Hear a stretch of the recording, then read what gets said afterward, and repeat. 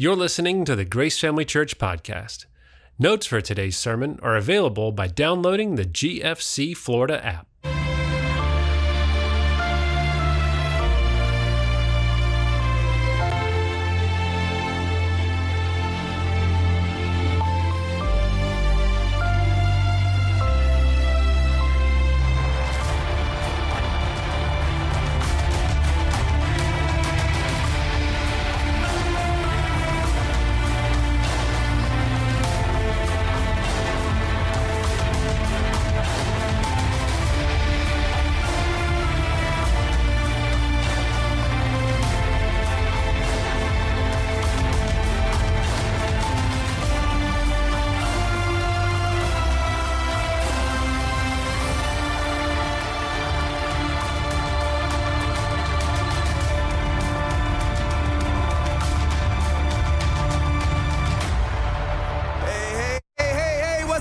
Family Church, how you guys doing today?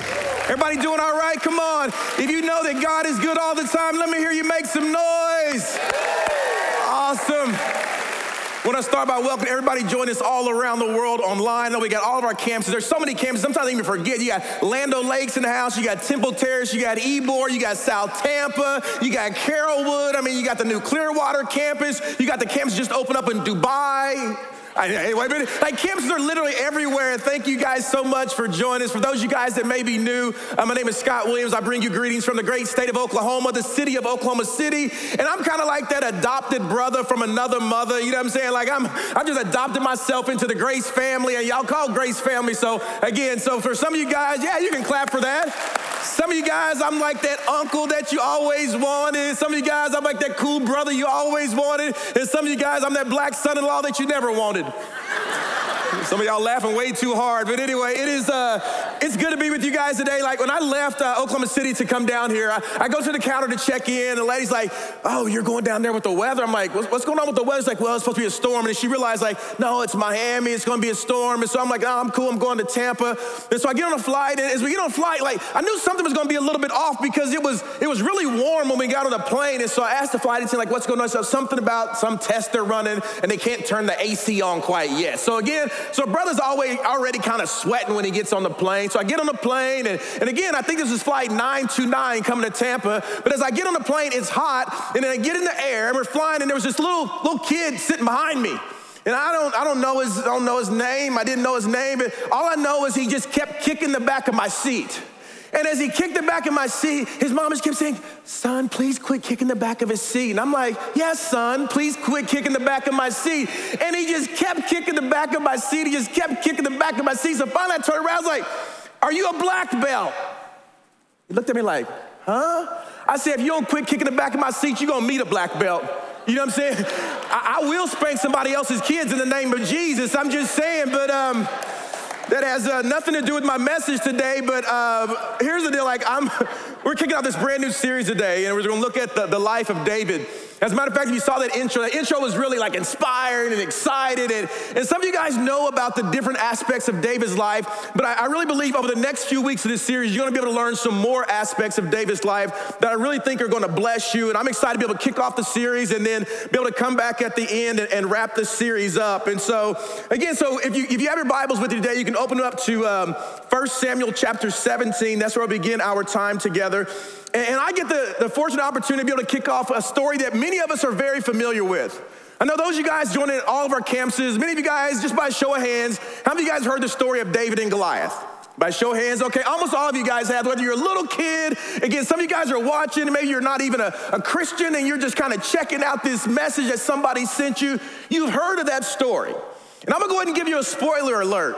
David wins. And so let's just go ahead and get that out the way. I'm gonna go ahead and give you the spoiler alert. But we're gonna look at this story through a fresh lens. And I really feel like if you'll open your spiritual eyes, you'll open your spiritual ears, God has something that he will bless you with today. And so we're gonna look at this story of David and Goliath. And again, I'm gonna go ahead and set the stage for the time that we're gonna look at in scripture. It's around 1010 BC. And as I look at my scripture, I look at the text, what you had, I'm gonna go ahead and give you some of the key players that are in this story. You had these two nations that were getting ready to go to battle. Just kind of think about like a war and a battle. But in this situation, you had clear the good guys are the Israelites. And then on the other side, you had the Philistines, who were the bad guys, right? So the good guys and the bad guys. And they're gathered and they're getting ready to go to war. And what they were looking, they imagined this like a stadium. I'm not for sure, I don't know, what's Tampa's football stadium called? Raymond James. So Raymond James Stadium, on one side, you got the good guys, right? You got the Bucks, they're the Israelites, right? On the other side, you got the bad guys, I don't know, the Patriots, right? So I don't know, but so you got the good guys over here, the bad guys, and then the field is like the middle, and it's called the Valley of Elah. And that was really important because it was whoever controlled kind of that nation. It was the sycamore trees and the grain and everything that they would give for that. So they were in this battle for that. And when you think about wars today, like in battle for like territory and what's going on. So that's what you have going on in this particular story. And again, the economy matters for this. So they wanted to have some controlling interests. And the first player we're going to look at in this story is this big giant named Goliath. And Goliath stood 9 feet 6 inches tall. Everybody say 9'6". Like 9 feet 6 inches tall. Like that's really, really tall, right? I mean, it's almost hard for you to imagine. But if you do some research, if you think about the tallest person that's lived during our time, it's a guy by the name of Robert Wadlow. He was from Alton, Illinois. They call him the Alton Giant. And when he died, he was 8 feet 11 inches tall. And some of you guys are like, man, I never heard of that. So like real life in our time, there was a cat that was 8 feet 11 inches tall. But Goliath was 9 foot 6 inches tall. I mean, just think about that. Like, how tall is that, right? Like, that's crazy. As a matter of fact, like Shaquille O'Neal, he's 7'1". And so you think about 7'1", 8'11", and 9'6". I don't know about you guys, like, but when I'm watching like NBA games, like it's really like the most fun part about the NBA games is making sure that you catch the TNT broadcast, right? By show of hands, how many of you guys like to watch like Shaq and Barkley? Okay, it's a handful of you guys. Anyway, but me and all these people, we know what we're looking at, right? And so like Barkley, like he keeps it 100, and like Shaq, like I love Shaq, but I don't know how much commentary he offers. They're always like, you got Kenny the Jet Smith, he'll go up and he's like doing a diagram on the screen and breaking down the plays, and Barkley's giving his like raw, like unfiltered version of what many of us are thinking, but he's only willing to say. And then always like, well, Shaq, what do you think? Well, Chuck, I think they just need to get the ball down to the big man and score. All right, thanks, Shaq. That was we really appreciate that, man. But I love watching it. So again, 9 foot 6 inches tall. And then you had David. David was a sharecropper, and David had 8 sons. And his oldest 3 sons, they were out there on the battle lines with the good guys, with the Israelites, right? Y'all tracking with me. So you got Goliath, you got David. So you got Jesse. I'm sorry, Jesse had his 8 sons, right? So Jesse had 8 sons, and David was one of them. And his 3 oldest sons were out there on the battle lines. And David was the baby, right? So the 3 oldest ones are out there on the battle lines, and David is the young one. He's the one that was supposed to stay back and take care of the sheep. Like his responsibility was to scoop the sheep dung. Translation, he had to scoop the poop. That was David's responsibility, right? And so he would sit back, and that's what he would do. And again, he did all the little stuff. Like he was responsible for all those kind of things that the big brothers didn't want to do. And then the oldest brother, his name was Eliab. And Eliab was like the one that fashioned himself after the warriors of that time. And he was the good-looking one. I mean, he was the chosen one. And again, he was the one that he was like, he was the man, and he thought he was going to be the next king. But he's also the one where, like, God shows us very clearly here that this is a situation where the Bible tells that man looks at the outside, but God looks at what? He looks at the heart. He looks at what's on the inside. So that's what's happening with Jesse. When you look at Eliab, that's what happened. Like he rejected him. And then so Jesse goes to David. He's like, David, I want you to go out to the battle lines and check on your brothers and see how they're doing. And I want you to take this roasted grain and corn, go out to the battle lines, check on them, come back and give me a report of what's going on. Right? So again, you're tracking with me. So he's sitting there, he's talking to Dad. Dad says, take this cornbread. So David is just doing what his dad asked him to do. He's got Jiffy cornbread in hand, and he goes out to the stadium. He sees the battle lines. He's looking. He's trying to find his brothers, and next thing you know, he finds his brothers like, oh, hey. And then Eliab's, man, what are you doing out here? Man, Dad, I don't know if it's exactly how the conversation went. I wasn't there. But he goes and says, yo, man, what you doing out here? Well, Dad sent me to bring this roasted grain and corn to you guys. Well, man, we don't want you out here. Don't you see we out here going to war? Well, I'm just doing what Dad told me to do. Well, we don't care. That's why we don't like you anyway. That's why we never even let you get on the Xbox, because you always running around messing with us. Go on back somewhere. And so David's like, look, I'm just doing what my dad asked me to do, right? And about that time, you think about it, it's going on, they're sitting there, and then next thing you know, there's this big ugly giant that came out and to do his normal disrespect. He came out to do his disrespect. The whole army was out there. And I love what the Bible tells that he came out, Goliath stepped out to do his disrespect in the morning and in the evening, because that's when the Israelites were praying. And it says that he did his disrespect, he shouted his defiance. He disrespected the one true God. And the Bible says, and David heard it. There was an entire army out there. But the Bible tells us that this little young shepherd boy was the one who heard it. And that's what we'll pick up into the scripture. So 1 Samuel 17, verse 25, that's where we're diving. This is a 3-point message, I'm a 3-point preacher. And so it'll be, when you know that I'm on the 3rd point, you know that we're almost done. And the title of today's message is Giant Killer. As a matter of fact, I want you to turn around. I want you to touch 3 people and say, I am a giant killer. Touch 3 people. And here's the deal. If you don't touch 3 people, here's the deal. I'm telling you, man, you're going to end up getting diarrhea. Not just touch one. I'm going to pray for diarrhea on. You know, I got a special connection. Yeah, I see some of y'all touching, you know what I'm saying? But I am a giant killer. So we're going to look at this message, and what we're going to do, what we understand about giant killers as we look at the life of David is this. Is giant killers, they're willing to act. Everybody say act. It's an acronym. The first thing, if you're taking notes, here's the A on act. What you got to do if you're going to be a giant killer, first thing you got to do is you have to acknowledge there is a giant. In other words, you have to acknowledge there is a giant. Again, like, how do you expect to take something out that you're not willing to acknowledge? How do you expect to deal with that situation that you're not even willing to face? How do you expect to deal with that anxiety if you act like it doesn't exist?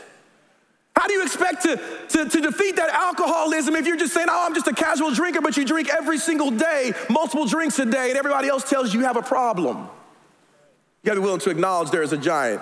And here's the Bible says, verse 25. So again, he stepped out, did his defiance.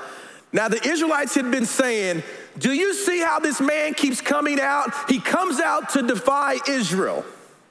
And he says, again, mind you, David's sitting there, he's got the cornbread.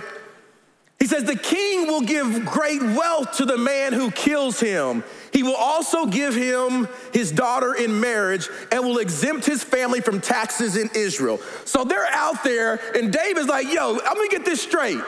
So if I take this big ugly dude out, I'm gonna get the king's fine daughter in marriage and no more IRS, no more taxes. Here I am, send me is what David said, right? Verse 26. David looked at the men around there, looked at his brothers. He asked the men standing near him, just want to make sure that I heard this guy right. What will be done for the man who kills this Philistine and removes this disgrace from Israel? The Bible says, who is this uncircumcised Philistine that he should defy the armies of the living God? So in other words, what's important is there's an entire army out there. But David was the one who was willing to acknowledge the giant. And here's a part that I think so many people miss in this story, is that David was acknowledging a giant that wasn't even his. Like, this wasn't even his battle. He wasn't in the army. And that's what you got to understand, is sometimes you have to acknowledge a giant on behalf of a friend, on behalf of a family member, that family member that's struggling right now. You know who they are. And maybe you don't know what to do and you feel bad. Here is your reminder that you need to step out and you need to help them. Grandma, stage 4 cancer. You're just sitting there saying, I'm praying, like, what are you doing to go lay hands on her, to pray for her? What are you doing to help her out? What are you doing to help that friend or that family member out financially that needs it? What is the giant that other people are facing that you can be the hands and feet of Christ and acknowledge it on their behalf? Better yet, what are the giants that you need to acknowledge? Those insecurities that you have. The giant of pornography, of drugs. Oh, I'm not talking about the illegal, I'm talking about the prescription ones that you overuse and abuse. What giants do you have right now that only you know about? Those of you at Temple Terrace, Ybor, Land O'Lakes. What's that giant that you walked in here with today? And you know you need to acknowledge you've been putting it off and putting it off and saying one day. Well, that one day is today. You have to be willing to acknowledge there is a giant. That's what David did. David said, okay, because we all have giants in our life. I don't know what yours is. And I think about, I remember when I first went into to ministry, my giant was the fact that I wasn't formally trained. I didn't go to Bible school. As a matter of fact, it's interesting, I sit on the board of directors for Southeastern University. That's a Christian college. I didn't go to Bible college, right? I remember I was a pastor at Life Church. I first started, and I was a pastor in training, right? I had been a pastor for 3 days. Everybody say 3 days. Come on, all of our locations, everybody say 3 days. 3 days. So I've been a pastor for 3 days. I'm a pastor in training. I remember the weekend came and I was excited because I was a pastor in training. I get to watch what the veterans do and see what they do. And so I'm just looking and hanging out. And I remember after one of the services, we're hanging out in the lobby and I'm with one of the other pastors. His name actually happens to be David. And I'm with David and he was training me for that weekend, right? And we're sitting there and a lady comes up to us and says she needs prayer. And so I'm like, okay, cool, she needs prayer. And she started talking about, so I just remember something about her arm and the doctor and whatever, tomorrow, whatever. And so I'm like, okay. And so, okay, let's go to the office and let's pray over her. So I'm like, okay, cool, I get to go follow because I've been a pastor for 3 days. That's right, so we go into the office, right? And we get in the office and he said, so she explains what's going on. And it's like, okay, ma'am, he says, and what we're gonna do is Pastor Scott's gonna pray over you and then he's going to anoint you with the oil. And he looks at me and says, Pastor Scott, there's the oil. Again, I've been a pastor for 3 days. I'm like, the oil, you know what I'm saying? What am I gonna do with the oil, right? It was a bottle of oil, it was about this big bottle of oil that was sitting on the desk.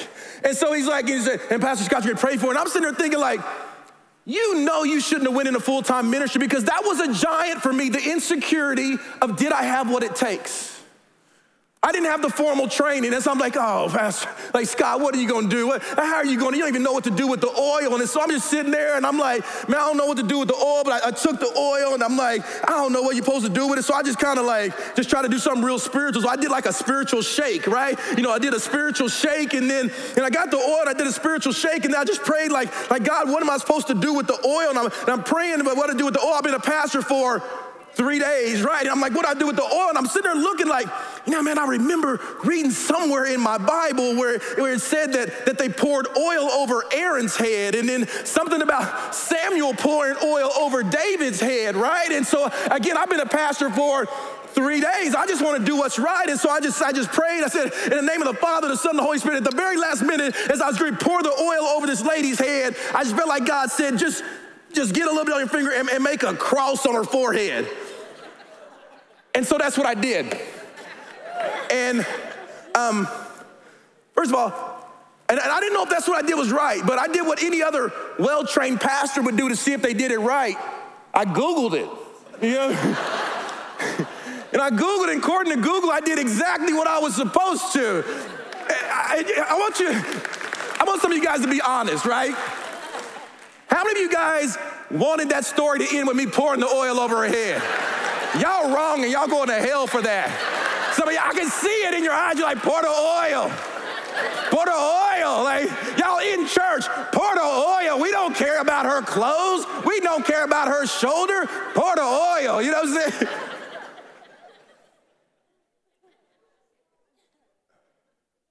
I'll just say this, that if I didn't acknowledge the fear that I had about did I have what it takes, then I wouldn't have had the last 15 years of ministry that I've had.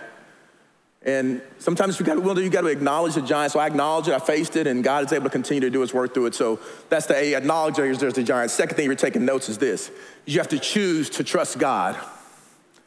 In other words, it's a choice. Everybody say choose. At all of our locations, everybody say choose. Come on, Land O'Lakes, you can do better. Everybody say choose. Choose. You have to choose to trust God. So again, young David, he's there on the battle lines, right? He's having conversations with these men about this big giant named Goliath. And he's saying, look, man, I already heard what they said they're gonna do for the person that takes this dude out. Like, I'll fight this guy. And of course, everybody, his brother's like, come on, dude. You a little shepherd boy. You're not even supposed to be here. Go on somewhere. How you gonna take this dude out? But he's like, I'm gonna take him out. I'm willing to fight. I'm gonna be able to do what I need to do. I can care what he said. And Eliab got mad at him, right? I mean, you can't fight. And King Saul was like, look, like, out of all due respect, young man, we appreciate it because David was about 14 to 15 at this time, right? Young shepherd boy. And he's like, man, we appreciate like your confidence, right? But not this, dude. This dude's a big giant. He's 9'6" tall. And again, and so think about it, like he's getting ready to go out there to the battle lines. He's got this new opportunity, this new fight in front of him. And that's what you got to understand is he's getting ready to get promoted. What you got to understand is that as you begin to reach new levels, you're going to get new devils. And that's what's happening because more and more haters are going to come out as you get promoted, as you go into this new school and this new opportunity. People are going to come out and you're going to get opportunities, and then the haters are going to start coming out of the woodwork. Saul said to David, verse 33, he says, you are not able to go out against this Philistine and fight him. You are only a young man, and he has been a warrior from his youth. In other words, he's been doing this for a really long time. He says this, David says this to Saul. He's like, Saul, get it. I respect you, king, but understand this. Your servant has been keeping his father's sheep. When a lion or a bear came and carried off a sheep from the flock, I went after it, I struck it, and rescued the sheep from its mouth. When it turned on me, I seized it by its hair. I struck it, and I killed it. Your servant has killed both the lion and the bear. This uncircumcised Philistine will be like one of them because he has disrespected the armies of the living God. The Lord, who rescued me from the paw of the lion and the paw of the bear, will rescue me from the hands of this Philistine. And Saul looked at David and simply said, go, and the Lord be with you. So he recognized that he had found himself in situations before where there was a lion and a bear that was coming after him, and that all the odds were against him and that he still won in those situations. And I want you to think about a time right now where you found yourself in a situation and you know that it was only God that delivered you. That car wreck that you were in, it was only God. Your marriage was hanging on by a thread, it was only God. You came out of prison with a felony and you didn't think you could ever restart your life, but it was only God. You were divorced and you didn't think you'd ever find Mr. or Mrs. Right, it was only God. The doctors gave you a diagnosis, said there's no way you can beat it, but it was only God. And so that's what David recognized. He said, I've been in this situation before, and I know the doubters are gonna be there. I know the haters are gonna be there, but you gotta be willing to trust God. You have to choose to trust God. It's a choice. And that's what David did. I'm thinking about a time when my family decided we had to really, trust God. We decided to go Star Trekking. We decided to go a place that a black man has never gone before. We decided to go skiing with snow. You know what I'm saying? So we decided to go skiing with snow, right? We're in the Pocono Mountains, and we're going there to go skiing. It's my family, and we're going skiing, and we packed like extra warm, right? Like we had north, south, east, and west face jackets on. Like we were prepared, right? And so we go, and we're so bundled up. We got gloves and hand warmers and goggles and whatever. And I remember going up to the counter to pay, and I had to take off all these layers just to get to my wallet. And the lady looks at us like, where are y'all going? To the North Pole? Exactly, I think we're here. You know what I'm saying? So we go and we do the whole deal. How many of you guys have been skiing? By show of hands, by show of hands. Looking around, see no brothers raising their hands at all. Just saying. But anyway, so we go, first thing you do the lessons, right? I remember lessons, you got to do this to stop, right?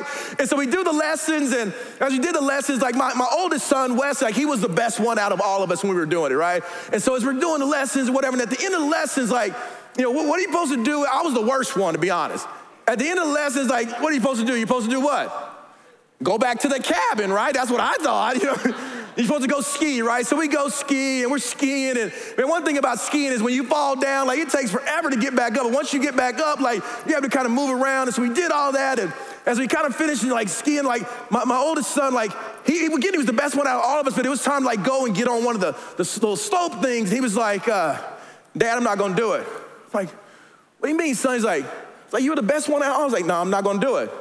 Like, I'm out. I'm not going to do it. I'm like, no, son, you got to do it. And I'm like, honestly, I wanted to be like a dad, like, okay, cool, son, I'll stay back with you, right?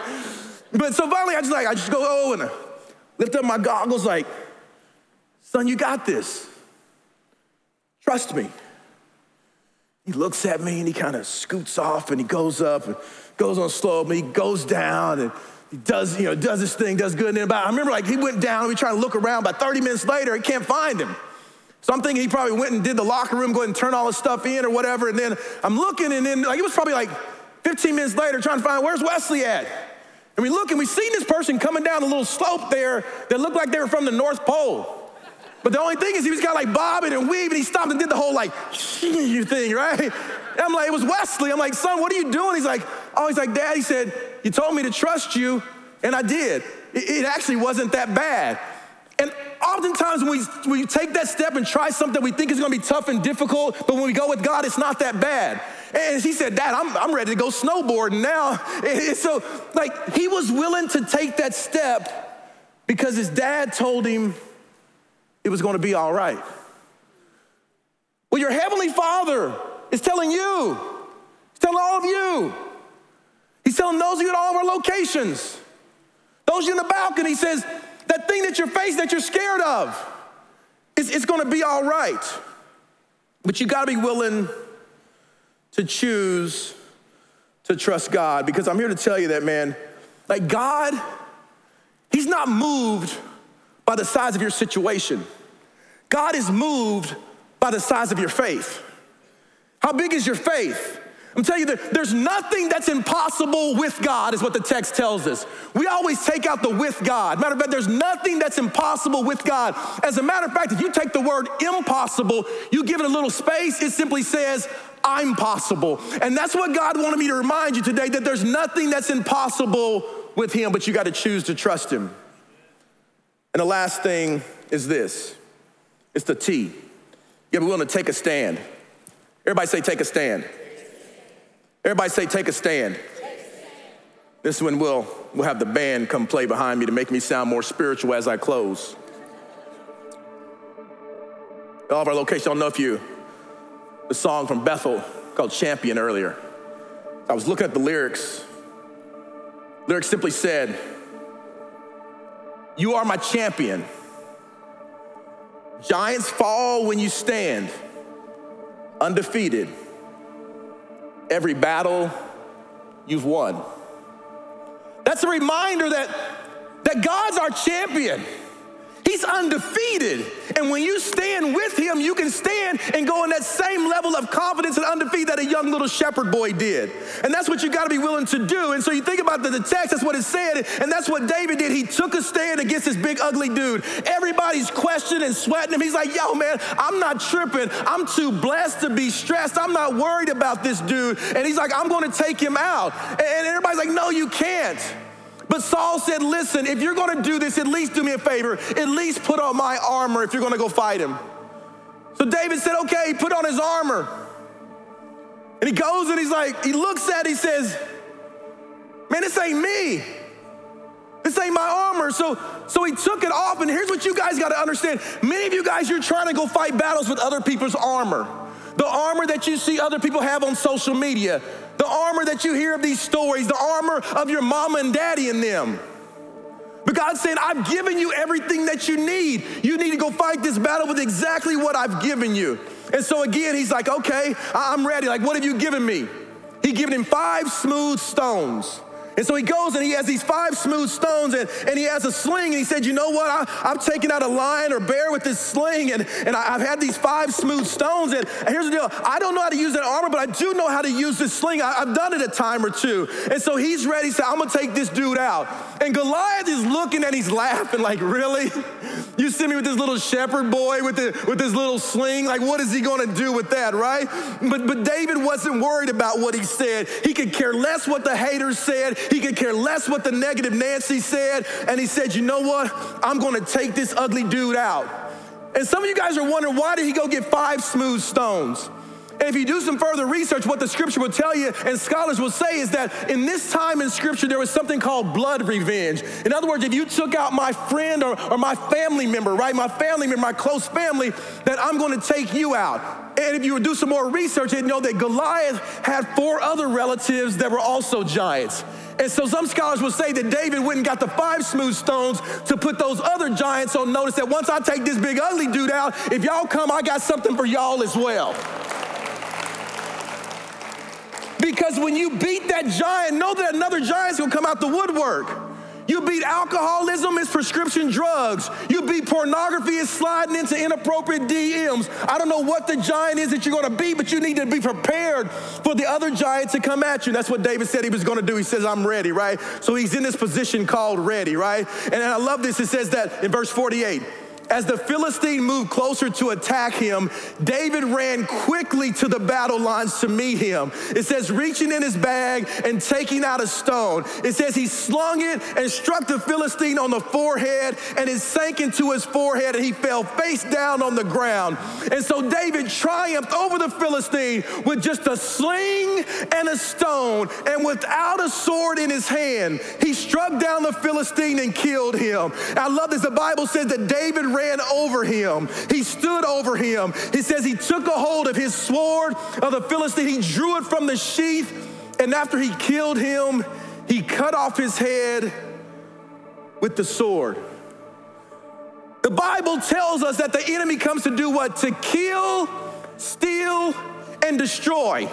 But I'm here to tell you that when you walk with God, you can do something that I call flip the script. In other words, whatever that enemy is that's coming at you, you can do that exact same thing that it did. Matter of fact, you think about what David did. He killed him as he hit him in the head with the stone. And what did he know? He says that the enemy comes to kill. He stole from him as he took his sword out the sheath. And then what's the last thing that he did? He cut his head off and destroyed him. And David put everybody on notice at that moment that nothing is impossible with, guess what? My God, that this big ugly giant came and disrespected. And that's what you need to know today.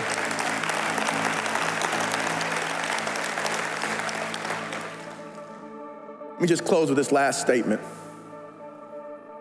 You see, David was anointed the king of Israel at the age of 15.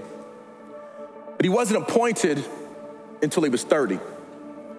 There's a difference between your anointment and your appointment.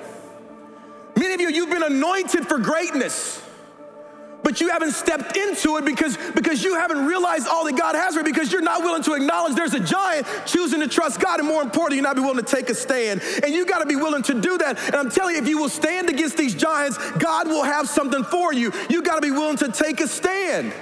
You can't be sitting there walking around all scared. You gotta be willing to act. The question is, are you gonna act today? Are you going to continue to go around scared like that entire army was on the battle line? You've been anointed for greatness. You've been anointed for something special. The anointing's already there. The appointment's coming. You just got to be willing to act. Let's pray. Father, I thank you so much for every single person that's under the sound of my voice today, God. And God, I know as we're in a room this size with so many people online, that there's so many people that, if you're being honest, like there's some giants that they're facing and they haven't been willing to go after them like a young King David. And today's the day that they're gonna act, they're gonna acknowledge their giants, they're gonna choose to trust God, and they're gonna take a stand. If that's you at all of our locations, you want me to pray over you, just that confidence, I just want you to lift your hand up right now that you wanna be a giant killer. Hands raised up all over. God, I pray for every single hand that's being raised. People saying there's some giants in my life. Matter of fact, there's some giants that I need to face on behalf of others. And God, I pray right now that you would give them the tools that they can't get through this week without slaying their giants. They can't get through this week without taking a stand. They can't get through this week without going to the battle lines and saying, here I am, send me. And with head still bowed and eyes still closed, I want to talk to you about something else real quick. There's so many of you today that I must be honest that if life were to end today, you can't guarantee that you would spend eternity in heaven. You can put your hands down. But some of you, if you're being honest, you've never truly made that decision to surrender your life to Jesus. And here in a few moments, you're gonna have the opportunity to do so. I'm not asking you, have you ever sang a Christian song? Have you done a good deed? Have you been bold with one John? I'm asking you, have you stepped across that spiritual line and invited Jesus to come into your life and be your Lord and be your Savior? And if you can't answer that question with an emphatic yes, here in a moment, you can make that decision. So if you're here today, you say, Jesus, I want you to come into my life. I want you to be my Lord. I want you to be my Savior. I want you to wash my sins away. And I want you to make me brand new. If that's you and that's your prayer right where you are, raise your hand high right now. Just keep it. I just want to acknowledge you. I see a hand right there going up, sir. Welcome to the family of God. In the balcony right there. I see you over there. Others of you right here to my right, ma'am. Welcome to the family of God. Over to my far right. I know others of you online at all of our locations are making decisions to surrender your life to Jesus. So here's what we're gonna do is we're gonna pray this prayer out loud together in faith. And then at the end, we're gonna go crazy and celebrate all the life change that's happening right here in our presence. Because we serve an amazing God and we gotta be willing to do our part. And if we will, God is gonna do amazing things. So I want every single person to repeat this prayer after me saying, Heavenly Father, come on, you can do better than that. Everybody repeat this after me saying, Heavenly Father, thank you for sending your son Jesus, who died on the cross for my sins. Today I choose to make Jesus my Lord and my Savior. Fill me with the Holy Spirit, change me, and make me brand new. In Jesus' name I pray. Amen. Come on, guys, let's give it up for changed lives. Come on now, come on now, come on now. Here's what we're gonna do. Here's what we're gonna do at all of our locations. What we're gonna do is the band is gonna lead us in the final song, that song that they did earlier, Champion. And I want these words to really sink in. That you are my champion, that giants fall when you stand undefeated. Every battle you've won. So let's stand to our feet. Let's worship God one last time. Thank you for listening to the Grace Family Church podcast. For more info, check out gfcflorida.com or connect with us by texting the word CONNECT to 81313. We look forward to meeting you at one of our locations soon.